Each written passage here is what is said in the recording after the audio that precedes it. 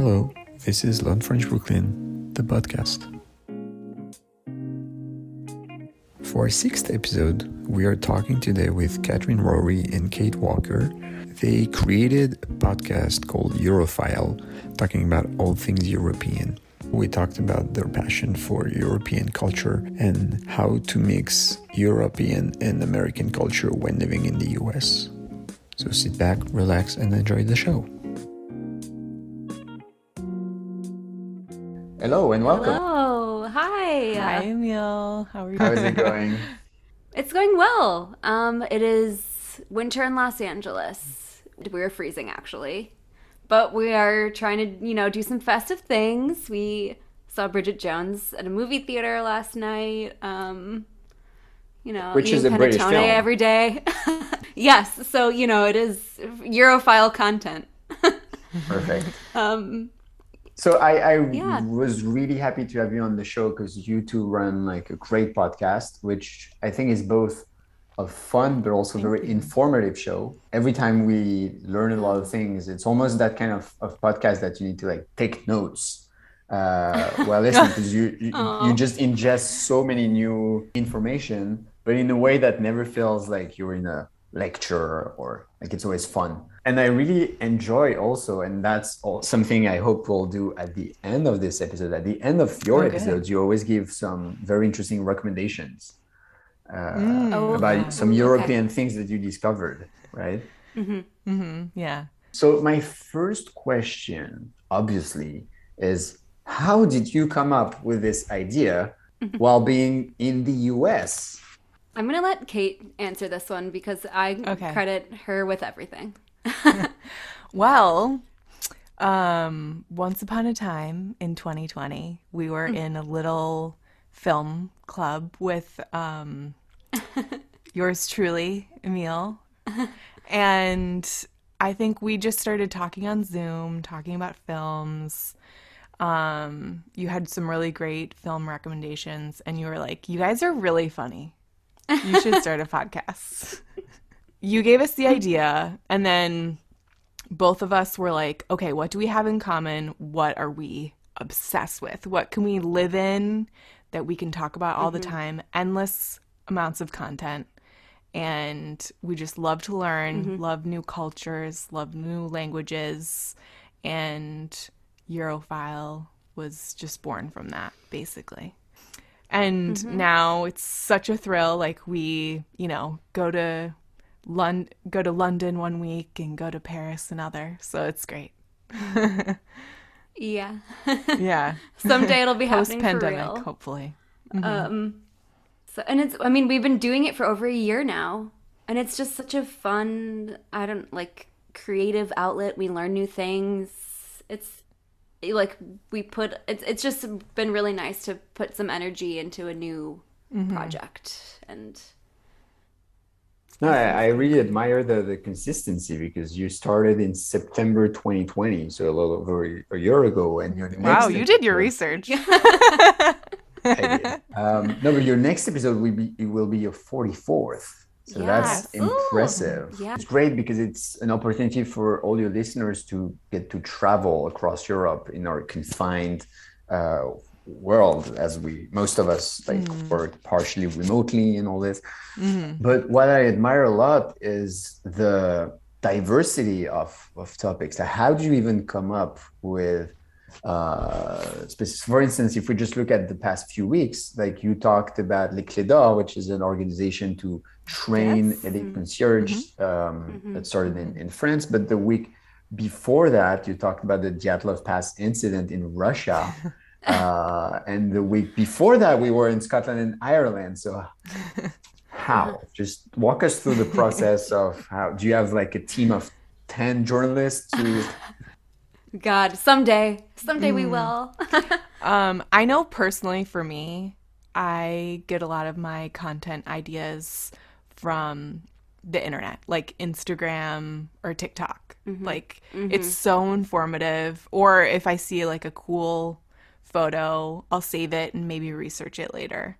When all else fails, I ask my dad and he'll give me like a random topic. I want to say stuff in the beginning, like Coco Chanel. He was like, you should do that one. That was your first one, actually, right? Yeah. It's so, listening to it now, I'm like, ooh, we've come that a was long rough.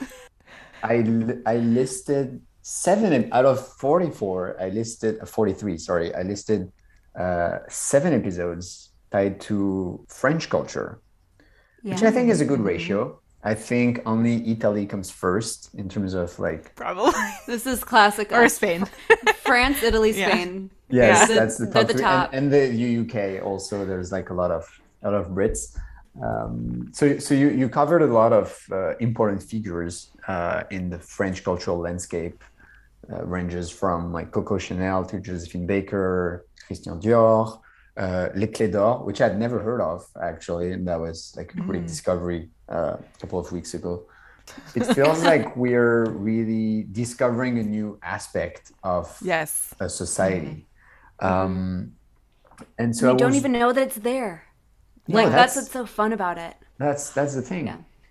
And I wanted to ask you both because following like your Instagram page, you do a lot of it looks like even in your own lives, you do a lot of effort to uncover the European secrets, secret spots that you find in LA and things like that. So how is LA infused with European culture?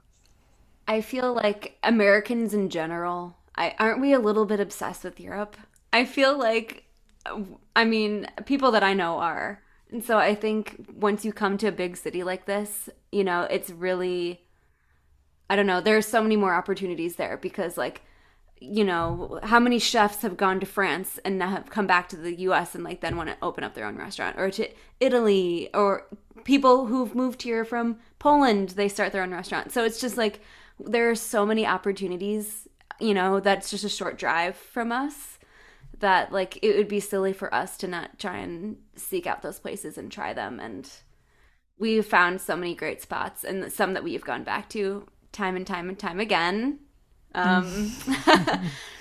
A certain Swedish bakery that shall not be named. And a certain Italian restaurant.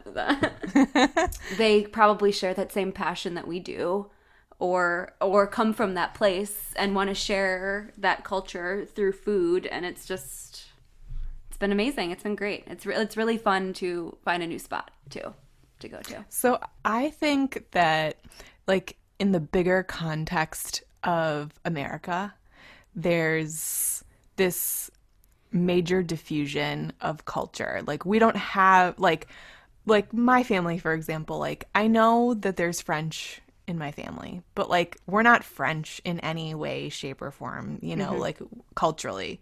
So I think a lot of the times, and especially doing this podcast, it's sort of like a way to see where you come from, especially like a European, you know, like descendant. And, you know, like Kat, you're part Polish. You have Polish things that you do in your family now, but you're not really culturally Polish, you know? Yeah. And like the same for me. I feel so connected to French and Italian culture because of that. And talking more specifically about the format, because Europhile is a podcast, but you also have social media presence on Instagram and TikTok and all this. Like in a dream world, would you also like create events in LA, or what shape and forms would? Dream World is moving to Europe. We don't stop ourselves from like the big picture, you know, ultimate dream. And it'd be like some kind of travel show or like a food show, or I don't know, anything. Have you seen the but trip? Yes. Yeah. You should you should do a trip together. That would be so We fun. should. You just Yeah. tour Greece, Italy, Spain. Yeah. I think we love like the full picture. We loved researching. We love doing the podcast. We think social media is fun. Kate is the TikTok queen. I need to get better about it. But you know, like Europhile is not just a podcast to us. Like it's so much more than that. You're like our life. Yeah. Yeah, and it's how we want our life to look, and to how to be, like make our own schedule and live where we want to live, and you know, nothing is off the table. That's, you know, that's how we feel. That's how we treated, I guess. And I know it's because you mentioned like in a dream world, like moving would be number one. But of course, like there's the reality of lives and jobs and visas and all this. But what kind of recommendations could you give to someone who lives in the US but has this very deep interest or even passion sometimes for a European country? How do you add so much European culture? How do you pursue this in your daily life? Making things beautiful. Yeah, that's good. That's the best way. And like finding beauty every day. And I think obviously other cultures, you know, Asian culture, beautiful. Latin American culture, beautiful. All of that. But I think there's just ways to find beauty in those things and make your life beautiful. You only live one time. Yeah. And especially after the last 2 years that everyone has had, you know, we can't go anywhere. So it's you watch a French TV show, make some homemade pasta, go try and find the best croissant in your city. That is a little adventure in and of itself. And it's such a treat and it's easy to do. And, you know, we all can be lazy. I have my lazy days. I sit on the couch, whatever, don't do anything. But so it's like I try to change my perspective and try to make myself do those things. And I'm so happy once I do. That's great. And also, Catherine, you recently-ish moved from New York. How would you compare the presence of this European culture in New York versus Los Angeles? Ooh, that's a good question. I feel like there might be more Europeans here. Imagine me being in Europe. What is America? I'm thinking I want the beach. I want Hollywood, you know? So I feel like that's just my, you know, being on dating apps here. I see a lot more Europeans. And so I feel like maybe that's what would draw people more. In LA? They all live on the west side because that's where the beach is. All of my coworkers live on the west side. They're French, they're German, Italian. They all live on the... You work with a lot of Europeans. Yeah. That's how it seems. And they talk about it and they're obsessed with it. And they're like, you know, why would I go back home? And I'm like, why are you here? Why are you in the States? You know, why aren't you back in Milan, where you're from? Or from Paris? And what do they say? What are do they have reasons for being here? You don't have to pay this much for I mean, healthcare. To them, you know that. I guess America is to them as what Europe is to me. That dream, they love the brand that we work for. So they're very happy to be in LA working at this brand that they love and live that American Los Angeles lifestyle, I guess.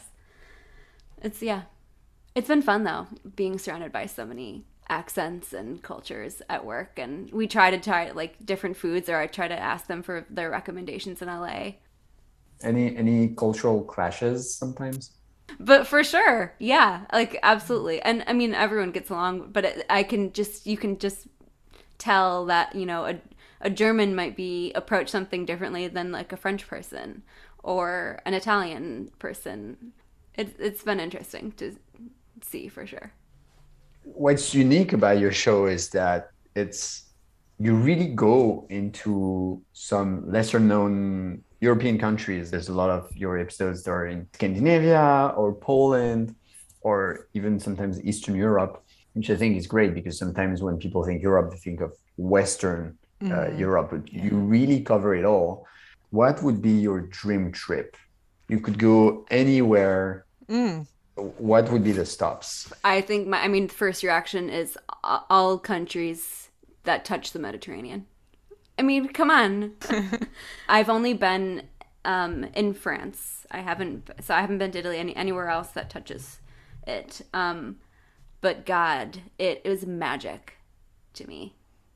I would love to do like a Mediterranean tour of islands, anything, you know, and take my time. Yeah, you're right. Like take a couple months and do it. What about you, Kate? Oh, that was a very good answer. I probably would do the same. I know, you'd probably be I'd probably go like southern, do Portugal, Spain, like stay like in that line and go to Turkey. Yes. Oh yeah. Maybe go skiing. Maybe I start off in the summer and in the winter. This isn't endless. We could talk about this forever. Anywhere. Yeah. Yeah. Where I've been seeing looks really cool is Albania. Oh, okay. Yeah. Mm-hmm. Would go. Great. Let's go right now. Let's all, the three of us, hop on a plane. Emile, where should we go in France? Where in France do you think that Americans don't go to that we should go to? That you think should get more attention? I feel like they tend to go where it's easy to go with the train.